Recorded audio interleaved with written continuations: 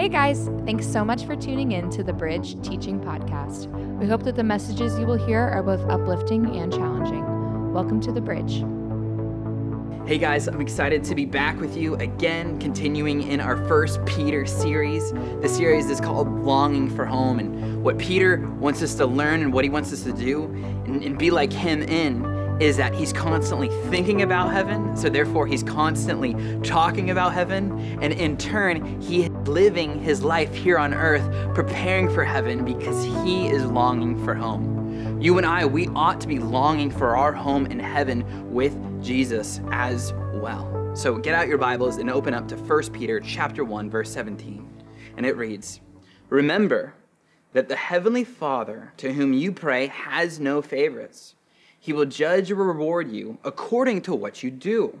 So you must live in reverent fear of him during your time as temporary residents." So the first thing I want you to know and remember is that God judges without bias. The destiny of every single one of us is a trial before the Father. And he says there's no favorites. Race or ethnic background is irrelevant. Financial status is irrelevant. Your last name is irrelevant. It's saying that we are judged on merit alone. Now, before you go and start quoting Ephesians 2, verses 8 and 9 at me, remember, Peter is writing this letter to Christians, people who already have placed their trust in the Lord, but there will still be a judgment depending and evaluating on how we use the grace that's been extended to us. Merit does matter. Our way of living in Christ is important to God. On August 28th, 1963, Martin Luther King gave one of the most impactful speeches in history, explaining, "I have a dream that my 4 children will one day live in a nation where they will not be judged by the color of their skin, but by the content of their character." What Dr. King was so wisely asking for and calling the country towards was how Jesus told us to pray. Jesus taught us to pray and saying, "God, let us bring the kingdom of heaven to earth." Jesus was saying, pray, "God, I want your people to view each other the way that we view them, without favoritism, without placing their importance on their financial status, what their last name is, or their ethnic background." However, the condition of our world, Mark Sayers explains that people, the world, they want the kingdom of heaven without King Jesus. They want the things in heaven. They want the world to look like heaven, but they don't want to submit to Jesus Christ. But the truth is, these things that we want, peace.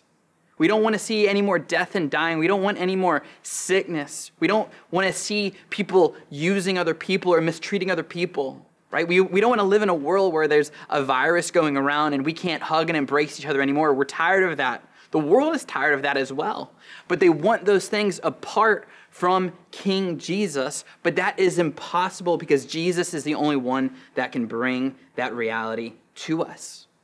But our reality, Christian, is that you and I, we have King Jesus and we are called to bring the kingdom of heaven to earth. We are going to stand before God one day, our judge. Now, what do I do with the knowledge, knowing that we will one day stand before God? In a contest, a competitor in a contest who is looking to win, which is what we ought to do, Christian, we want to run this race of living our life as if we're running to win. We should try and understand what the judge is looking for so that we can be, as John Piper puts it, find the pace to finish the race. Think of it, for example, like you're a surfer and you're entering into a surf contest. If you want to win that contest, you have to know what the judges are looking for. And in a surf contest, they could be looking for commitment and degree of difficulty on the wave. Whether you're innovative and you're displaying progressive maneuvers, they're looking at your speed, your power, and your flow on the wave, right? If you're a surfer, you're looking to the judge saying, "What are you looking for?" That's what you're looking for. Well, then that's what I'm going to pursue. But you see, our God is our judge. Our Father is the one we will stand before. So we should look to him saying, "God, how do you want me to prepare for this moment?" The second part of verse 17, part B, is that we ought to live in reverent fear of him. Now, this is an amazing truth that is complicated, but it is essential and pivotal in the doctrine of our faith. That what you and I believe is that we have a healthy fear of God. I remember when I was about 11 years old, I was at a church picnic, and we were all swimming out in this lake, and the adults maybe were not observing the lake the way they should have been. There was no lifeguard on duty, and there was a young boy about 5 years old that paddled out to the middle of the lake, and he was on a boogie board, and the boogie board it just got away from him, and he proceeded to drown. I saw him flailing his arms in the water, and I swam as quick as I could over to him, and I scooped him out of the water. And it was deep for me too, and I had to attempt to swim him back to the shore. But while we were swimming, he clung to me and held so tightly to me. It was a grip and a fear that I felt that I never forget. I think that's comparable to the fear that we ought to have as well in reverent fear of the Father. Is that, man, I was close to the horrors of death. I felt life apart from you, God. And now that I'm in your arms, God, I don't want to go back to that again. I fear life away from you, God. We ought to have, that'll prepare us for the Father, is that we live with this healthy fear of him. Think of one of the most epic surf spots in the entire world, Pipeline, Hawaii. This is how Pipeline is described. It says that the data is irrefutable. Pipeline has killed more surfers than anywhere in the world. In fact, it's known as the world's deadliest wave. This is due to the reefs that hide in shallow water and the height that these waves reach. It's tremendous. The water just pounding down on the reef is amazing.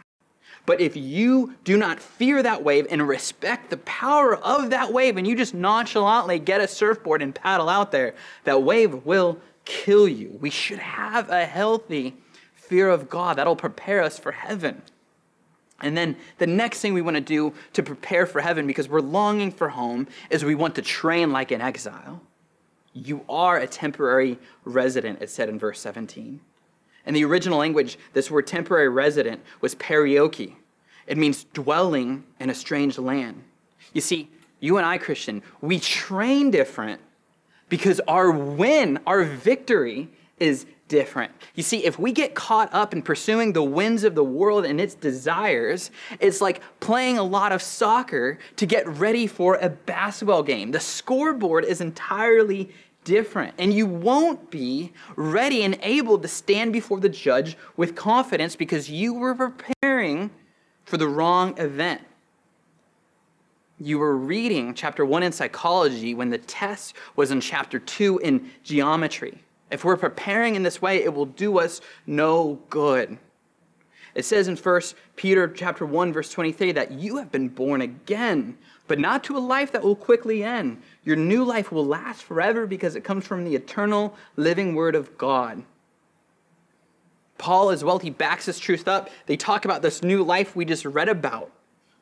Paul, in his letter to 1 Timothy, explains that those who put their hope in their resurrection in this new life in heaven, that they store up treasure for themselves as a good foundation for the future, so that they may take hold of that which is truly life.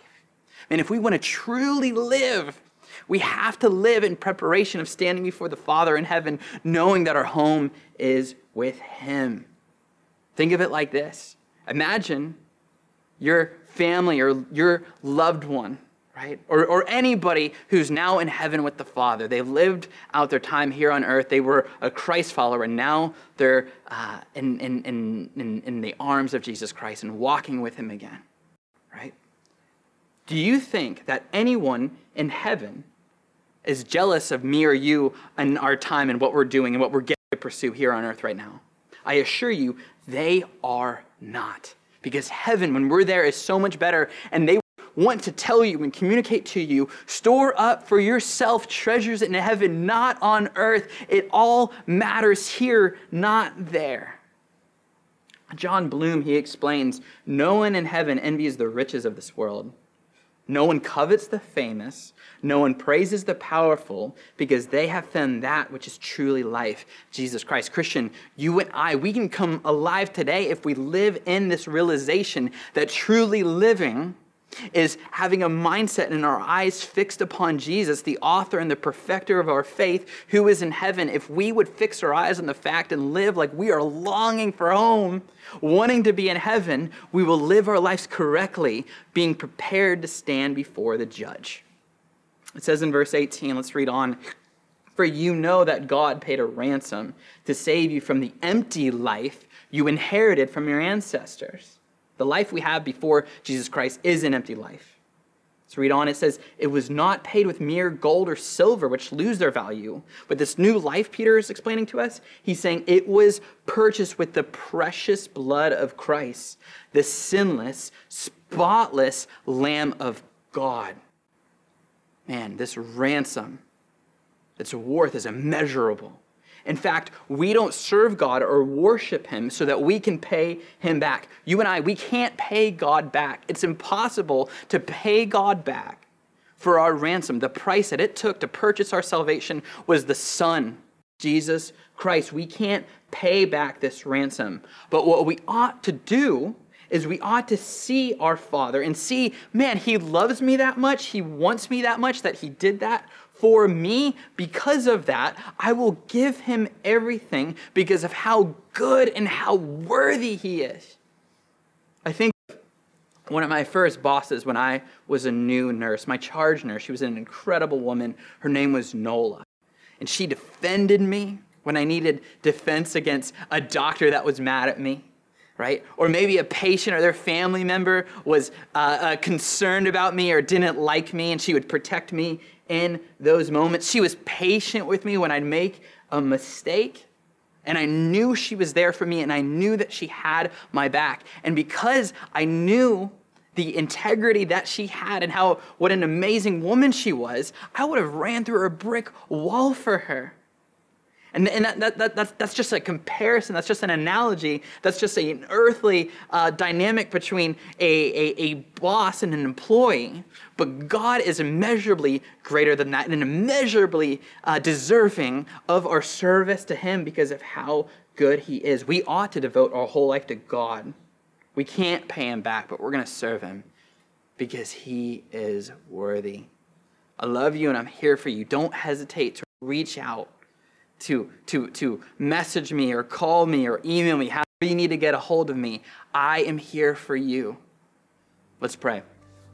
Dear God, I wish we could be gathered together face to face, God, that we could have a normal embrace, God, that we could look each other in the eyes and see how each other is doing. But God, I just thank you for the blessing, God, of Logan being here to just shoot this and edit this and film this for us so that the believers can still gather together and worship. God, we praise you for that, God. The church can't be stopped. It won't be stopped. God, let us pray for our friends, God. Let us pray for our family, and let us have compassion for the world that needs you, Jesus Christ, God. Help us get through this, God. Put an end to this. In your mighty name, Jesus Christ. And in your name we pray. Amen. Thanks so much for spending time with us. If you'd like to know more about The Bridge, please follow us on Instagram at WeAreTheBridge. Also, if you need prayer, feel free to send us a DM. Otherwise, tune in next time.